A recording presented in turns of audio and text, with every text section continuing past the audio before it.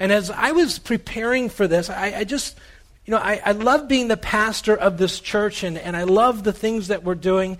I love reading what it is that people say about our church and what God is doing in their life as they come here and what they experience. So I thought I'd begin today by sharing a couple of the comments that have been made on some of the connections cards as of late. Can I do that?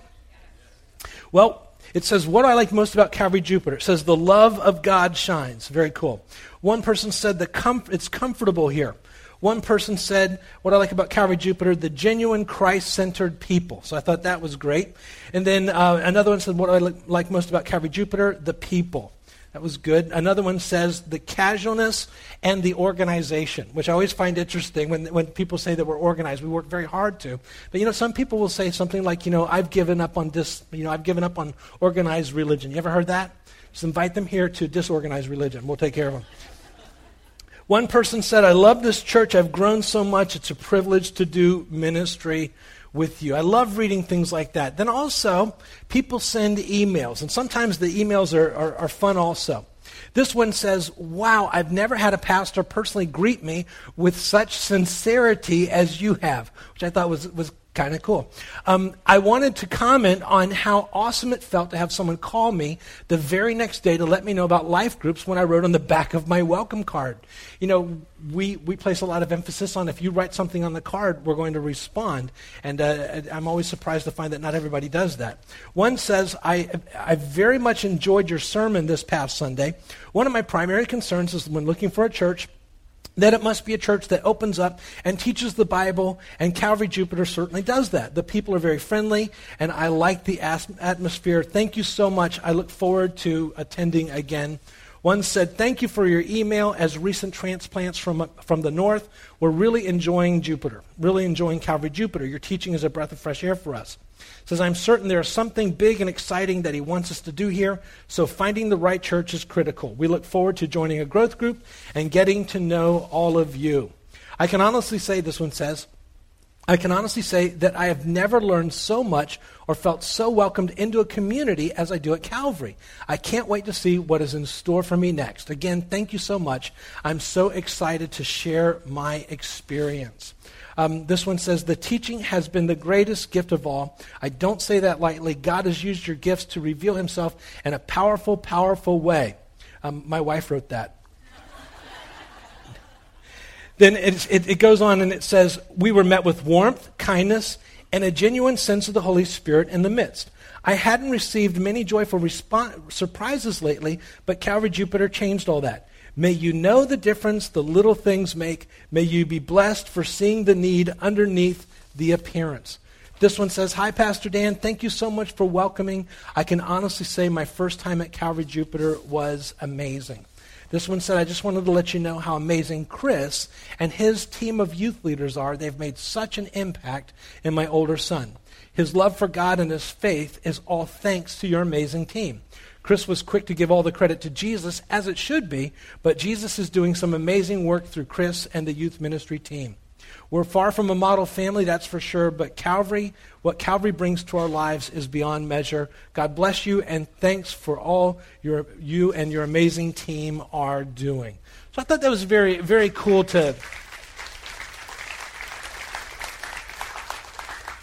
I thought that was a very cool thing just to see and maybe just share what's going on and what people are experiencing. Now, I believe and I hope and trust that we are a friendly church, and we do our very best to make sure that we are representing God to the very best of our ability, representing him in a way that he would be honored.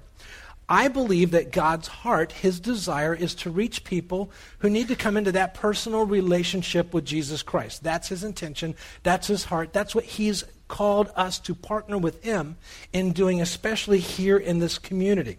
So we're intentional at times about some of the things that we do. At times that we will hand out invite cards and we'll say, hand these out to your friends. We give pens that have the Calvary Jupiter logo, and we just say, hey, pass these out somewhere. Interesting thing, true story.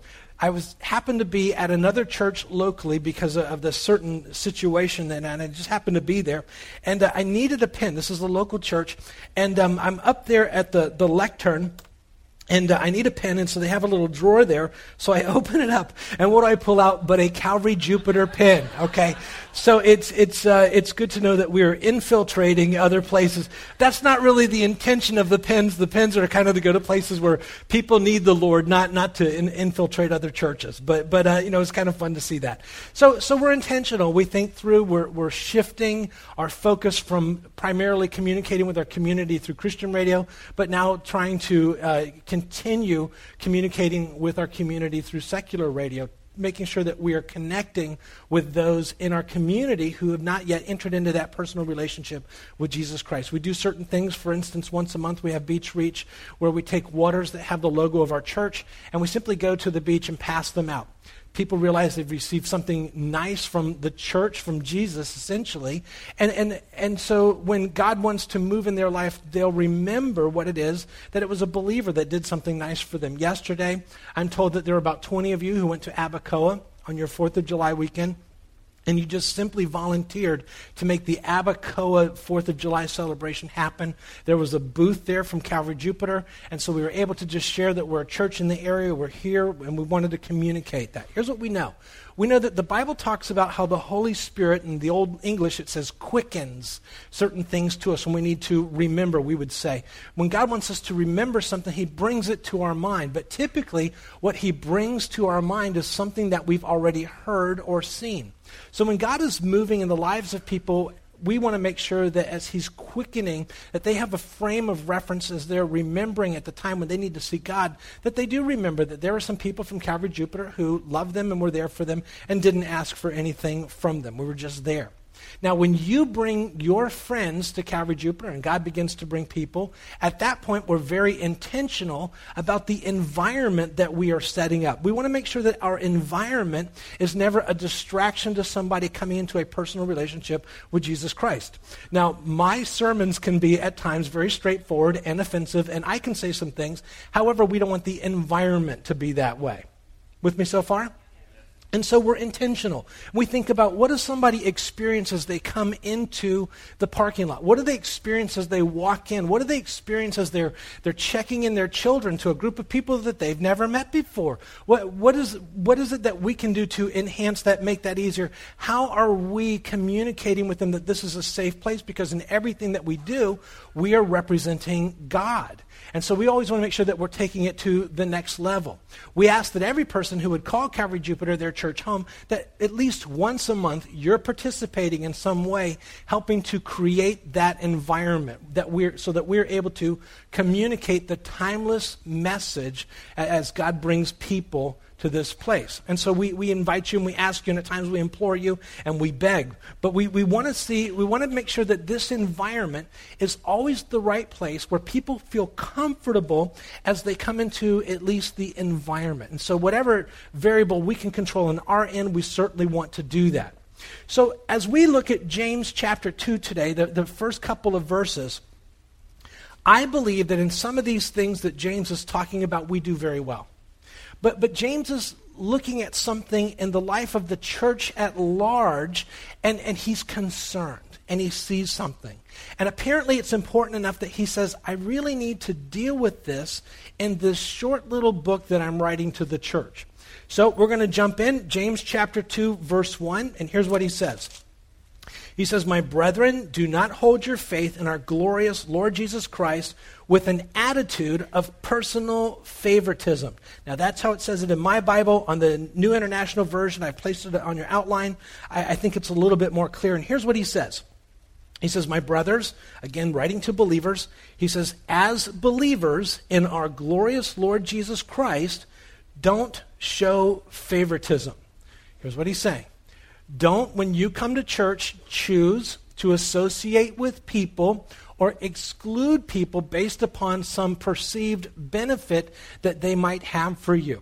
When you come to the church, don't differentiate between this person or that person. Apparently, even in the early church, the church was beginning to stray into an area that concerned James. Now, when James says this, he's talking about not differentiating people because you show personal favoritism. He's not talking about not separating because of what you and I would call sin and what the Bible calls sin. Now, see if I can unpack this a little bit and give some type of differentiation. There on your outline, I wrote that James is not talking about separating over sin, but snobbery. In this chapter, James is talking to people who are separating with other people because they're a little bit snobbish. He's not talking about our need at times to sometimes separate over the issue of sin. For instance, Paul would write this on your outline. There in 1 Corinthians, I've placed it on your outline. Paul says, I'm writing to tell you this, that the person that you, with your pen in hand, it says, must not, what's it say? Associate with is this. So Paul says there are certain people that you need to not associate with. He says, anyone who calls himself a brother in Christ, but who takes part in sexual sin. Does everybody see that? Or is selfish, or worships idols, or lies about others, or gets drunk, or cheats people. Paul says, do not even, what's it say? Eat with someone like that. There comes a point when, as believers, Paul says you have to separate from them. The reason is this. There are those who will claim to be believers, but what they are doing, because they are participating in certain things, because of what they are doing, claiming to be believers, they're making God look really bad. Because everyone knows that they are believers. They aren't repenting. They're continuing. So he says, there in your outline, he says, I'm writing to tell you that the person that you must not associate with is this. Anyone who calls himself a brother, and the first thing that he says, who takes part in sexual sin. Sexual sin. Here's what this means. In the church, if somebody comes and they profess to be believers, but they're sleeping with their boyfriend or their girlfriend, they're living with them, and they're telling everybody that they're believers, Paul says that that's so bad, there comes a point where you have to separate from them. Now, why is that? When God set up marriage, he set up one man, one woman. He wanted them to come together for all time.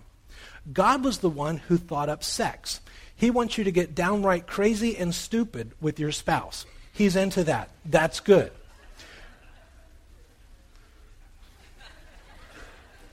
Seven babies don't lie.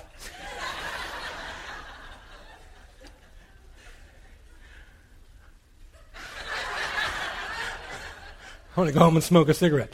So, but here's the thing.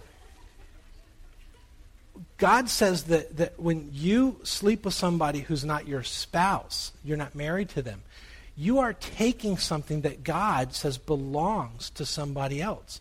That belongs to that spouse, that husband, that wife. And when you take that, you're literally stealing from their spouse what they are supposed to get, their future spouse. And so God says, don't do that. Now, there are those who will continue in that. They tell people that they're believers. They claim to serve a righteous and holy God. And everybody kind of knows that standard, but they continue in that. And they go, well, God just has to deal with it. But you're making God look really bad because he's not looking like he's a righteous and holy God. And God says there comes a point, if you're not going to repent of that, people need to just stay away from you. You need to stay away from people who do that if they won't repent, because other people are going to think that in their continued representation, wrong representation of God, they're going to think that you would represent God that way too, and you have to stay away. Then he says those who take part in sexual sin or who are selfish, who is selfish. Now, how would you know that in the early church? So I'm going to suggest this. The one who is selfish is the one who takes everything that God has blessed them with and they consume it wholly and completely all on themselves. They are self-ish. They are not God-ish. And when the rubber hits the road, all that God gives them is consumed completely on them because it's really, in their minds, all theirs. And so they claim on the one hand to serve a God who's a God of abundance, a God of generosity, a God of sacrificial giving, but their representation of him by being selfish, it's all mine and it's all about me, is the wrong representation of the God that they claim to represent. It's a wrong representation. And there comes a time when someone doesn't repent from being that selfish. The Bible says you need to step away from them because they are terribly misrepresenting his heart and his nature. It goes on to say someone who is selfish or who worships idols. Now, in those days, it's a little bit different for us. Our idols are a little bit different, but believers would at times go to other temples because the food was at a discount price, and they would go to restaurants in those temples. It would be very much like today, probably the equivalent to us would be like going to Rachel's, which Rachel's what? It's a seafood place. What is it? What is it? Why do you know that? Shame on you. Somebody always walks into that. But the thing is, we all know that if you're a believer, you really need to not be going to places like that, because that's a terrible representation of who God is. And if people know that you're a believer and you're going there, regardless of how good the steak is, it's a terrible representation of the God that you claim to serve. He says, or worships idols or lies about others. You're just deceitful. Or who gets drunk. Now, I don't believe that he's talking about somebody who has a glass of wine, 2 glasses of wine, a beer, a drink or whatever, but somebody who is developing the reputation for exceeding what is appropriate, and people know you that you're just becoming a party animal. And to the point where it's no longer appropriate. And each person has to pray and discern what is appropriate for them and what God is leading them. But there comes a point where somebody begins to develop that reputation and they won't repent, and it's clearly not right, but they claim to worship God. And there comes a point where you have to say, you know what? The Bible says that I have to kind of separate from you, because what you are doing and how you are living is a terrible representation of who God is. And everyone knows that you're a believer. Are those who cheat people. There are those who claim to be believers, little fish on their cards, in the back of their car, on their truck, in their business. But when you do business with them, their ethics are atrocious. And nobody wants to do business with them because, and they profess to be a believer. And quite honestly, they make God look very, very bad. And so to protect God's, what we might call his holiness, and then also to protect his reputation, there comes a point when God says, when people are sinning and they won't repent, there comes that time that you need to step away. You just have to separate from them, because you don't want to be associated with that type of representation of who God is. Make sense? Now, James, as tough as that is, James is not talking about separating over the sin that we just talked about. James is talking about separating over snobbery. He's talking about something entirely different. Verse 1 again, he says, "My brethren, do not hold your faith in our glorious Lord Jesus Christ with an attitude of personal favoritism." Now here's what's sad. He's speaking to the church. He's speaking to believers, Christians who have all been accepted by God with their shortcomings, their sins, their broken promises, who then come to church and begin to look at other believers and begin to reject other believers by some standard that God doesn't even recognize. Some standard that they would hope that God never put on them. Let me see if I can make it a little bit more clear. Go ahead and write this down. When he talks about partiality, when I show partiality between believers, it implies that I have a higher standard for acceptance than God. I have a higher standard for acceptance than God. The one question that I need to have is simply, has God accepted them? Because what if God only accepted people of a certain race, a certain IQ, and a certain portfolio? If that were the case, what would happen if I didn't match up with that? So I need to look on and say, God, who is it that you've accepted? And if you've accepted them, then that's great. Without meaning to, the church had drifted into an area of categorizing other believers by standards that the Bible simply does not recognize, standards that God doesn't recognize. James says, let me give you one example. Now, there's many examples of this. James says, I'm going to give you one example, and it's going to really hit home because he's going to deal with probably what most of us would assume is church leadership. Verse 2. Here's his one example.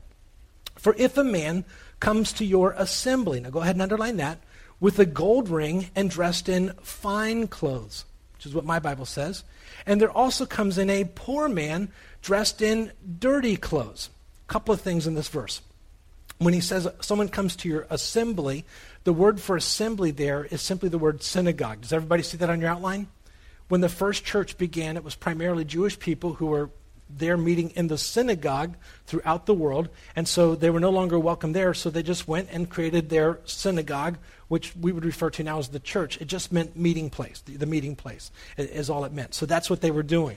And so you're there and you're having that. It's a place of worship. Now, Matthew Henry brings out in his commentary, you might not care about this, but the synagogue, the term, also means the place where you would have a judgment. For instance, you have some issue with another brother and a brother in the faith. You would come to the synagogue, the place of assembly, and there they would judge between the two. So there is some application there, and it might make sense as we go further. So two guys come in. One guy comes in fine clothes. The word fine there, if you have a study Bible, it might say the word bright somewhere. Here's what's going on. In those days, there was a real differentiation. People wore different clothes of different statuses. If you were wealthy in those days, you would wear, and it says bright clothes or fine clothes. The word literally means bright. So you would show up and you would have nice, clean clothes. You would also be wearing sandals.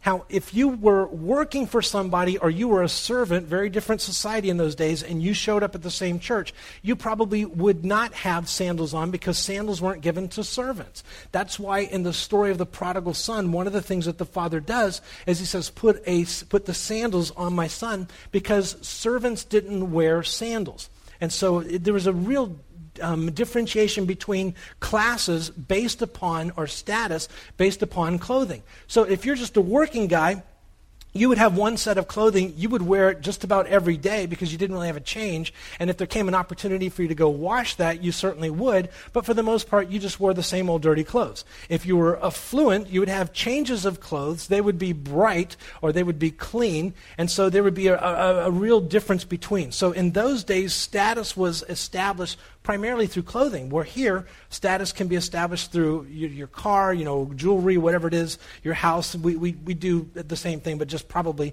in a little bit different ways. So the two guys show up at your church, verse 3, and it says, and you pay special attention, go ahead and underline that, to the one who is wearing the fine clothes, and say, you sit here in the good place. And you say to the poor man, you stand over there, or sit down here by my footstool. You just kind of sit down. Now, James is drawing our attention to this, kind of very, very dramatic. When he says pay special attention, the idea is to fall over. You're just literally falling over this guy. You're gazing over him, that he's showing up. And then you turn to the poor guy and you go, you just sit over there. Now, let me give a quick disclaimer. James is not saying that there's anything wrong with being wealthy, rich, affluent, however you want to say it. There's nothing wrong with that. I've been rich and I've been poor, and I think we'd all agree rich is better. Agreed? And there's nothing wrong with that. The Bible's, and that's certainly not what he's talking about. But here's what he's talking about. It's not that you treated the rich guy good. There's nothing wrong with that. You treated him good. The problem is that you treated the guy who's poor not so good. You didn't treat him the same way. It's okay to treat the rich guy good, but you need to treat the poor guy in the same way. Okay? Okay. So here's what's going on. If I can add some flavor to this. He says, you're paying special attention to the one, and the other one you say, just sit over there. Two guys walk in. Then, like now, in every church, whether it was the smaller assembly, the synagogue, or the church that you'd meet in, or whatever church, every church has significant needs. Significant needs. I mean, whether you come to church and you ever give a dime, we still have to pay the mortgage. and that mortgage is $25,000 a month for what we have right now. We still have to pay all the insurances. We have to keep all of the licenses current. We have to do all of the upkeep on the buses and on the trucks, whether you ever give a dime or not. We have to keep the electricity on. We have to continually upgrade the sound system, and we have to continually upgrade the children's ministry equipment. It just has to be done there, today, wherever, every church. And so in addition to that, we have to make sure that the staff are able to pay their rent. It just has to happen. And not only that, we have to make sure that when people show up and there's a significant need in their life, that we're able to meet that need. And from time to time, we've had to pay bills for people who are going through a difficult time, whether it's a single mom and we need to pay the electric bill or buy groceries or do whatever it is we need to do. We have to do that because it's something that the Lord would have us to do. When in addition to that, we have to make sure that we're supporting faithfully the missionaries that we've agreed to support who are taking the gospel around the world. And so we have to write that check every single week or month, regardless of what anybody ever gives to us. And so we have to provide the service and create the environment. And we have to do all of this for the entire church. And yet, with one tiny, itsy-bitsy little drawback, we can't bill anybody. We can't send you a bill and say, hey, here's your part. But we have to do that. And it's not just this church, it's every church. So as James is looking at this and he's writing to the first church, he realizes that they're going through a difficult time. And so all of a sudden, two people walk in. One guy going through the significant, difficult time in the church, you look at one guy and you go, he can't really help me. He's a nice guy, but he can't really do something. Somebody else walks in and they're affluent. They've got cash and they can help. And so there's something in your heart, if you're not careful, that you'll say, well, I need to go over there and I need to hook up with this guy because he can do something about our situation. Agreed? You can see how that can happen. Why'd you guys get really quiet when I said that? So he says, now you have to be very careful of your heart when that takes place. Now, why is that? Because God's gone to great lengths to make us one in Christ. But we tend to chop up the body of Christ. White, black, Gentile, Jew, rich, poor.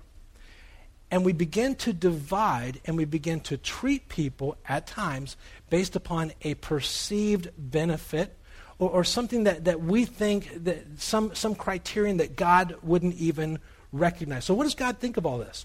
Well, God says, or James says in verse 4, he says, have you not made distinctions among yourselves and become judges with evil motives?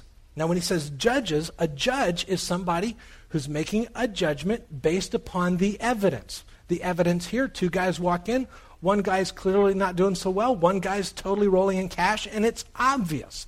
So he says, but you become a judge with evil motives there in the church. And the idea is that you're beginning to treat one better than the other because you think that he can help you. He can help you. Make sense? So we come to church, we're forgiven sinners, and all of a sudden, although we're forgiven, we begin to judge people, whether we mean to or not, in ways that God doesn't even recognize. And we establish sometimes a higher standard for acceptance than even what God would have. And God would say, I can't believe that you're doing this in the church. And James would look on and he would say, if you're going to have a vibrant faith, you can't do that in the church. Now, personally, just between you and me, needs to stay in here, but I'm really glad that James dealt with this 2,000 years ago, aren't you? I mean, if James didn't deal with this 2,000 years ago, you can imagine what would be happening in the church today. If James didn't deal with this 2,000 years ago, I mean, you would have pastors actively seeking out the wealthy people in their church so that they could establish relationships because of what they could do for them. You would have pastors actively seeking to play golf with wealthy people inside of their church because of what they could do for them. You would have churches that might have pews that have little gold plates with people's names as they honor people who are able to give. Aren't you glad that James dealt with that 2,000 years ago so we never have to deal with that again? It would be, if James didn't deal with this 2,000 years ago, you can only imagine that you would turn on Christian TV and you would see televangelists saying things like, I need to hear right now from my $1,000 eagles. I need to hear from my $1,000 eagles right now. Now, if you're my $1,000 eagle and I hear from you right now, I want you to know what I'm going to do. I'm going to send you my new book written by me, and I'll send it to you free for when I hear from my $1,000 eagles. Now, if you are one of my $10,000 lions, we need to hear from you right now today. Not only will I send you the free book, but I will also autograph that book for you, and I'm going to give you a frameable picture of me, just like this. I need to hear from my $10,000 lions right now. Now, aren't you glad that James dealt with that 2,000 years ago, so we don't have to deal with that in the church today? Isn't that great? So, James then gives a picture of what does honor God, and he says, listen, my brethren, did not God choose, verse 5, underline the word choose, did not God choose the poor of this world to be rich in faith and heirs of the kingdom which he promised to those who love them? Notice he says, did not God choose? Did not God choose? And here's what he's saying. You've valued the rich, you've valued those who could bring you some benefit, but you've undervalued those who don't really bring you a benefit, and you're treating people differently. Here's what he's saying. Go ahead and write this down. That God is more honored by the faith of the poor, and the reason for this is the faith of the poor honors God because it is difficult to maintain faith in a good God when life is not good. The faith of the poor honors God because it's difficult to maintain faith in a good God when life is not good. Now, when he says you've honored the rich but not the poor, the word poor is something that you can use literally or symbolically. The idea of the word itself implies that anywhere that there is lack, you can use that word poor. Here's what I believe. In our environment, I think that's true as far as financial poverty, but for the most part, I think that it's applied in other ways, or we can apply it in other ways. For instance, I think God is honored by the faith of some who are poor right now, and your poverty, your poorness is simply that you have an illness. And the people around you, well, they're doing great. But right now you have an illness and you're praying, but God hasn't at this point healed you of your disease.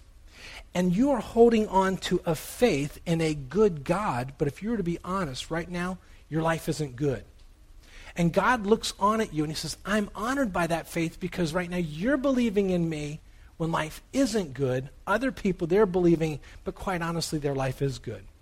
And I believe that there's going to come a day when God's going to look at you and he's going to say, you know, you are my $10,000 lion, and we're going to applaud your faith. I believe that in this context, when it talks about the faith of the poor being honoring to God, I think that some of our poverty for some of us is simply you're a single mom, you're a single parent here today. And the reality of your life is it's not good. And every morning you have to get up and you have to get your child or children ready for school. You get them up, you have to do all of the work, you send them off to school, but now you have to take yourself and get yourself to work. And as you work all day and it's a difficult time, at the end of the day, now your children come home and really, if you'd be honest, your day's just beginning. Because now you have to take care of the children, you have to get them ready for tomorrow, the next day, and you have to do all of that, and life isn't good, but you're still believing in a very good God. And it's a difficult time because you're doing all the work, and on the weekend they go see the other parent and all they do is have fun, and you're left to do all the work. And it's difficult. And life isn't good. And I believe that there's going to come a day, if I can sound a little bit mushy, I think there's going to come a day when we're going to applaud your faith, and God's going to look at you and he's going to say that you are my $10,000 lion because you held fast in your faith and you believed in me in a time when life wasn't good. Would you agree? Now notice verse 6. He says, but you have dishonored the poor man.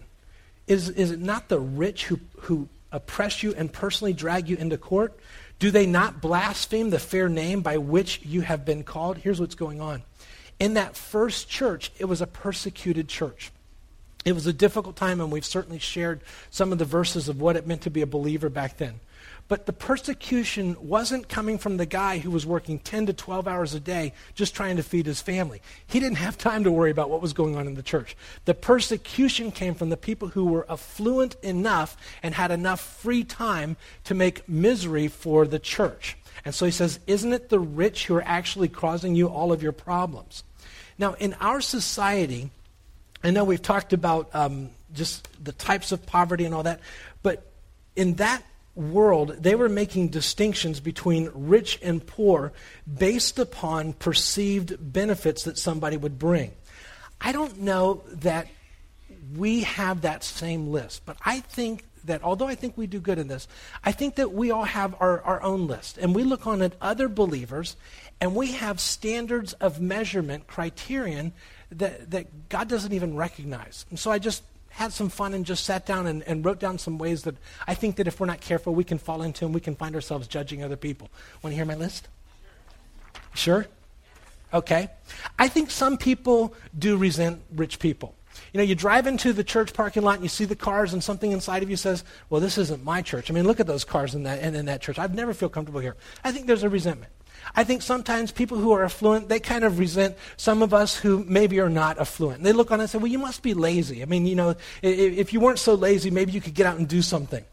I think sometimes that fat people, and we're not going to call them fat, we're going to call them calorically enhanced. Sometimes calorically enhanced people resent people who are skinny. They're thin.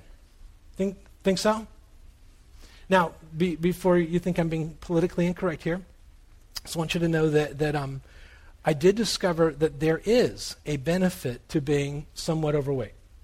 And it's one of the benefits that we tend to overlook.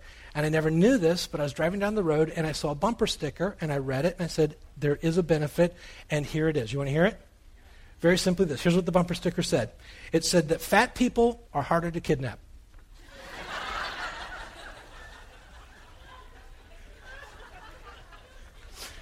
And I thought, it's true. Older single women resent younger single women. Like, this is our pool. Get out of here. What are you doing here? Younger single guys, you resent older single guys. You know, you've had your chance. Get out of here. This is our time. Black people resent white people, and white people resent black people. Sometimes we have what we would call a World War II mentality, and we resent Asian people. And it's just a subtle thing. Sometimes divorced people resent, and they say, we look at divorced people, and we say, well, what did they do? And we begin to judge them. Single moms, we say, well, what did she do to find herself in this circumstance? What about working moms? We look on at working moms, and we say, you know, if she really loved her children, she'd stay home. And we set up a category that the Bible doesn't really talk about. What about sometimes we resent people who send their kids to public school? Sometimes we resent people who send their kids to private school, being so snooty. Sometimes we resent people who homeschool their kids, and we resent that. Sometimes we resent athletes, and we think they're nothing but a bunch of dumb jocks. Sometimes we resent artsy people, and we think, well, they got to be gay. Sometimes we resent business people because they represent to us somebody who did us harm in the past, and they remind us of somebody. And sometimes we resent people who have a lot of kids, and we say, how irresponsible is it in this society and in this world to have that many kids? And then sometimes we resent people who have only a few children or no children, and we say, well, how could you be so selfish? And here's what we do. We set up categories, whether overtly or not, and we begin to look on at other people, and we make subtle judgments based upon things that the Bible doesn't even speak about. And here's what I think. I think God looks on at us when we do that. And he says, you know, when I saved you, you were on your way to hell.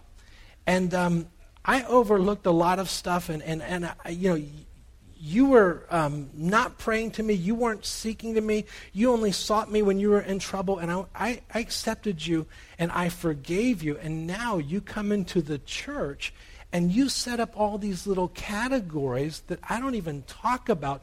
And you don't accept the people who are sitting next to you based upon some category that's not even in the Bible. And sometimes you even do that without even knowing somebody else's story, and you judge them.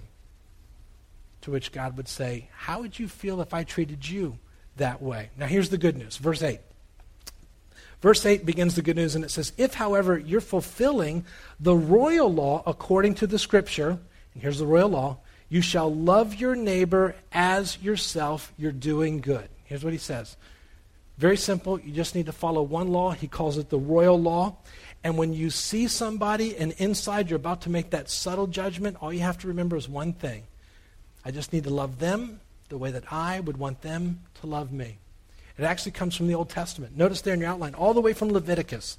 And it says in Leviticus that you shall do no injustice in judgment. You shall not be partial to the poor, nor defer to the great, but you are to judge your neighbor fairly. You shall not take vengeance. Now underline this. Nor bear any, what's it say? Grudge against the sons of your people. But you shall, underline, love your neighbor as yourself. And here's why. Because I am the Lord. Here's what he's saying. You're a follower of God. You're a believer. And God says, if you're going to be a follower of mine, then here's the deal. No grudges, and you have to love everyone just like it's you. Just love your neighbor as yourself. That's the deal. One rule. There you have it.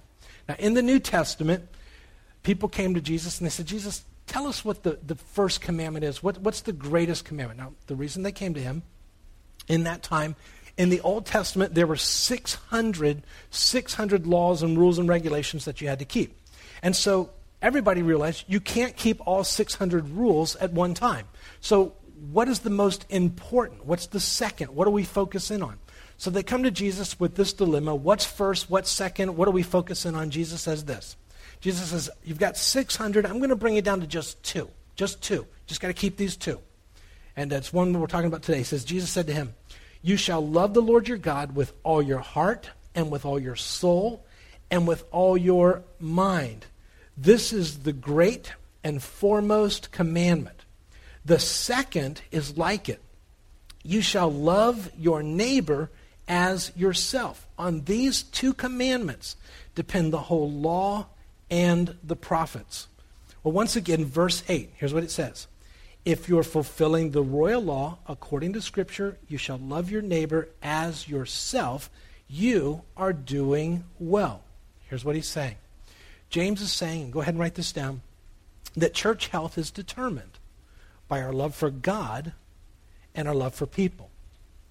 When I love people as I would want them to love me, it eliminates my tendency towards partiality. Now, in case we miss it, in case we didn't really get it, verse 9, he goes on and he says, but if you show partiality, you are committing sin and are convicted by the law as transgressors. James feels the need to drive this home because, quite honestly, here's what I can tell you about yourself. Me too. There has never been a time when after church on Sunday, I head to the house, I run into my bedroom, I get down on my knees by my bed, and I begin to pray that God would forgive me for the sin of partiality. You've never done that, have you? Neither have I. And James realizes that we might pass this by if he doesn't drive this point home. Here's what he's saying. That if you break the second commandment, which is to love your neighbor as yourself by showing partiality, you're breaking the whole law. You're breaking the whole thing. Verse 10, again, James knows that we would pass this by. He says, for whoever keeps the whole law and yet stumbles in one point has become guilty of all. See if I can explain this. He says, you'd think this is a minor point. And that's why he says, I'm kind of driving it home, this whole partiality thing. He says, but if you keep the whole law but you break one part, you've broken the whole thing. Let's say you're here today, and we're not here today. Let's say we're out west and we're suspended over the Grand Canyon. Over the Grand Canyon, head first hanging down, there's a beam going across. We're suspended by a chain. Now that chain has only 10 links in it, 10 links in the chain. How many of those links have to break before we're in real trouble? One. James says it's kind of like that. You think it's not that important, it's a small thing, but only one has to break and we're in real trouble. And the idea is that the church is going to be going into that direction if we're not careful. Verse 11, he says, he who said do not commit adultery also said do not commit murder. Now if you do not commit adultery, but you do commit murder, you've become a transgressor of the law. So if you enter into partiality, even though you think it's a small thing, it's still one of the things, and you become a lawbreaker, a transgressor. So what do? Verse 12, he says, so speak, that's with your mouth, and so act, that's with your behavior, as those who are to be judged, underline that, by the law of liberty. Here's what he's saying. Here's what I'm to do. I'm called to act like someone who's going to be judged rather than someone who is a judge. So in all of my interactions, I'm called to be somebody who's going to be judged, not by somebody, or not like somebody who's going to be a judge. Verse 13, he says, for judgment will be merciless to the one who has shown no mercy. Mercy triumphs over judgment. Let me read that again. For judgment will be merciless to the one who has shown no mercy. Mercy triumphs over judgment. Here's what I realize. That in receiving me, God had to overlook a bunch of stuff. And he still does. And he's given me mercy. There's going to be a day, and we're going to call that Judgment Day. On Judgment Day, my cry to God will not be for judgment. It's going to be for mercy. I give mercy now, getting rid of the partiality. I do that now because that's what I'm going to need on that day. If I go through judgment now, judging everybody, setting up these little categories, then he says, I want you to know, judgment will be merciless to those who have shown no mercy. So it's a very strong warning. Again, he's not talking about separating over sin, but over the things that God doesn't recognize. Now, as we close, very, very, very quickly, if you're here today and you've never invited Jesus Christ into your life, maybe it's because you've had a very bad experience with other believers. You walked in and you didn't fit in, you didn't feel like you fit in, and you just felt it. And so that caused you to walk away from him. I want you to know that wherever that happened, that was sin on part of whoever did that. But don't let that keep you from a relationship with him. As we've looked at it today, if God has given you the faith to place your trust in Jesus Christ, then do that today. Because here's what I can tell you. As much as God says there needs to be no partiality between those of us who are believers, God, as he looks at this earth, he shows no partiality. He loves every person the same.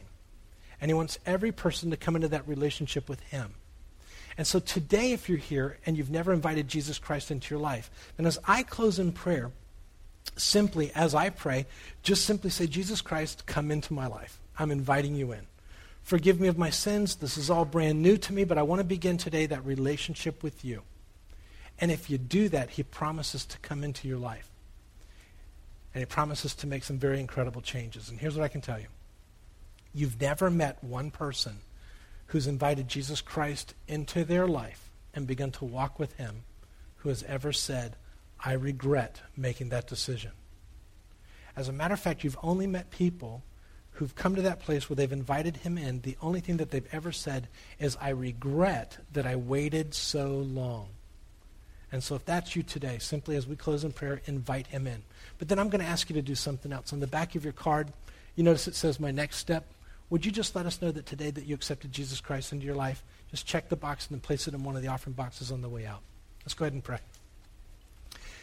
Heavenly Father, as we close, Lord, I pray that if there's in any way that we corporately, individually, in any way have been showing partiality, and here's what we ask. We ask, God, that you'd reveal it. Because we want to so reflect you and your heart and your intention for this community and for this congregation. So, Father, we pray that you would reveal it. And right now, Lord, as it comes to mind, as you bring that to the forefront of our mind, Father, right now, we just renounce it. We realize that if we're doing that in any way, that it's sin, and we need to just let that go. We confess it, and We're done with it. Father, for those who are here today who've invited you into their life, as they've just in their own spirit said, Jesus Christ, come into my life. Forgive me of my sins and wash me clean. Lord, I pray that this very supernatural sense of your presence would be in each and every one who makes that decision today. And then, Father, that there would be a newness, just a sense of your presence as they go forward. And then, Lord, help us to know how we can best minister as we go forward. Thank you for each and every one who came out on this day following the holiday. And we just thank you, Lord, for what you're doing in this church. It's in Jesus' name we pray. Amen. God bless you guys.